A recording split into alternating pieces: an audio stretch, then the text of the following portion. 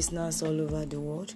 Welcome to another session on Purpose Driven Youth and Single Forums podcast channel. And I'll be talking to us today on a topic which says, do not curse your future.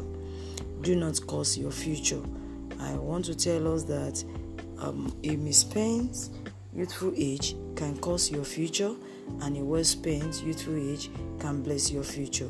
The Bible says in the book of Galatians 6 verse 7 that be not deceived, God is not mocked. For whatsoever a man soweth, that shall he also reap. Let's look at the life of Reuben.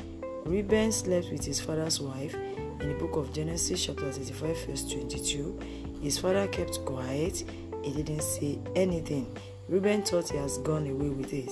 But in the book of Genesis chapter 49 from verse 3 to 4, when the father called all his children to tell them what will happen in their lives, the father cursed Reuben.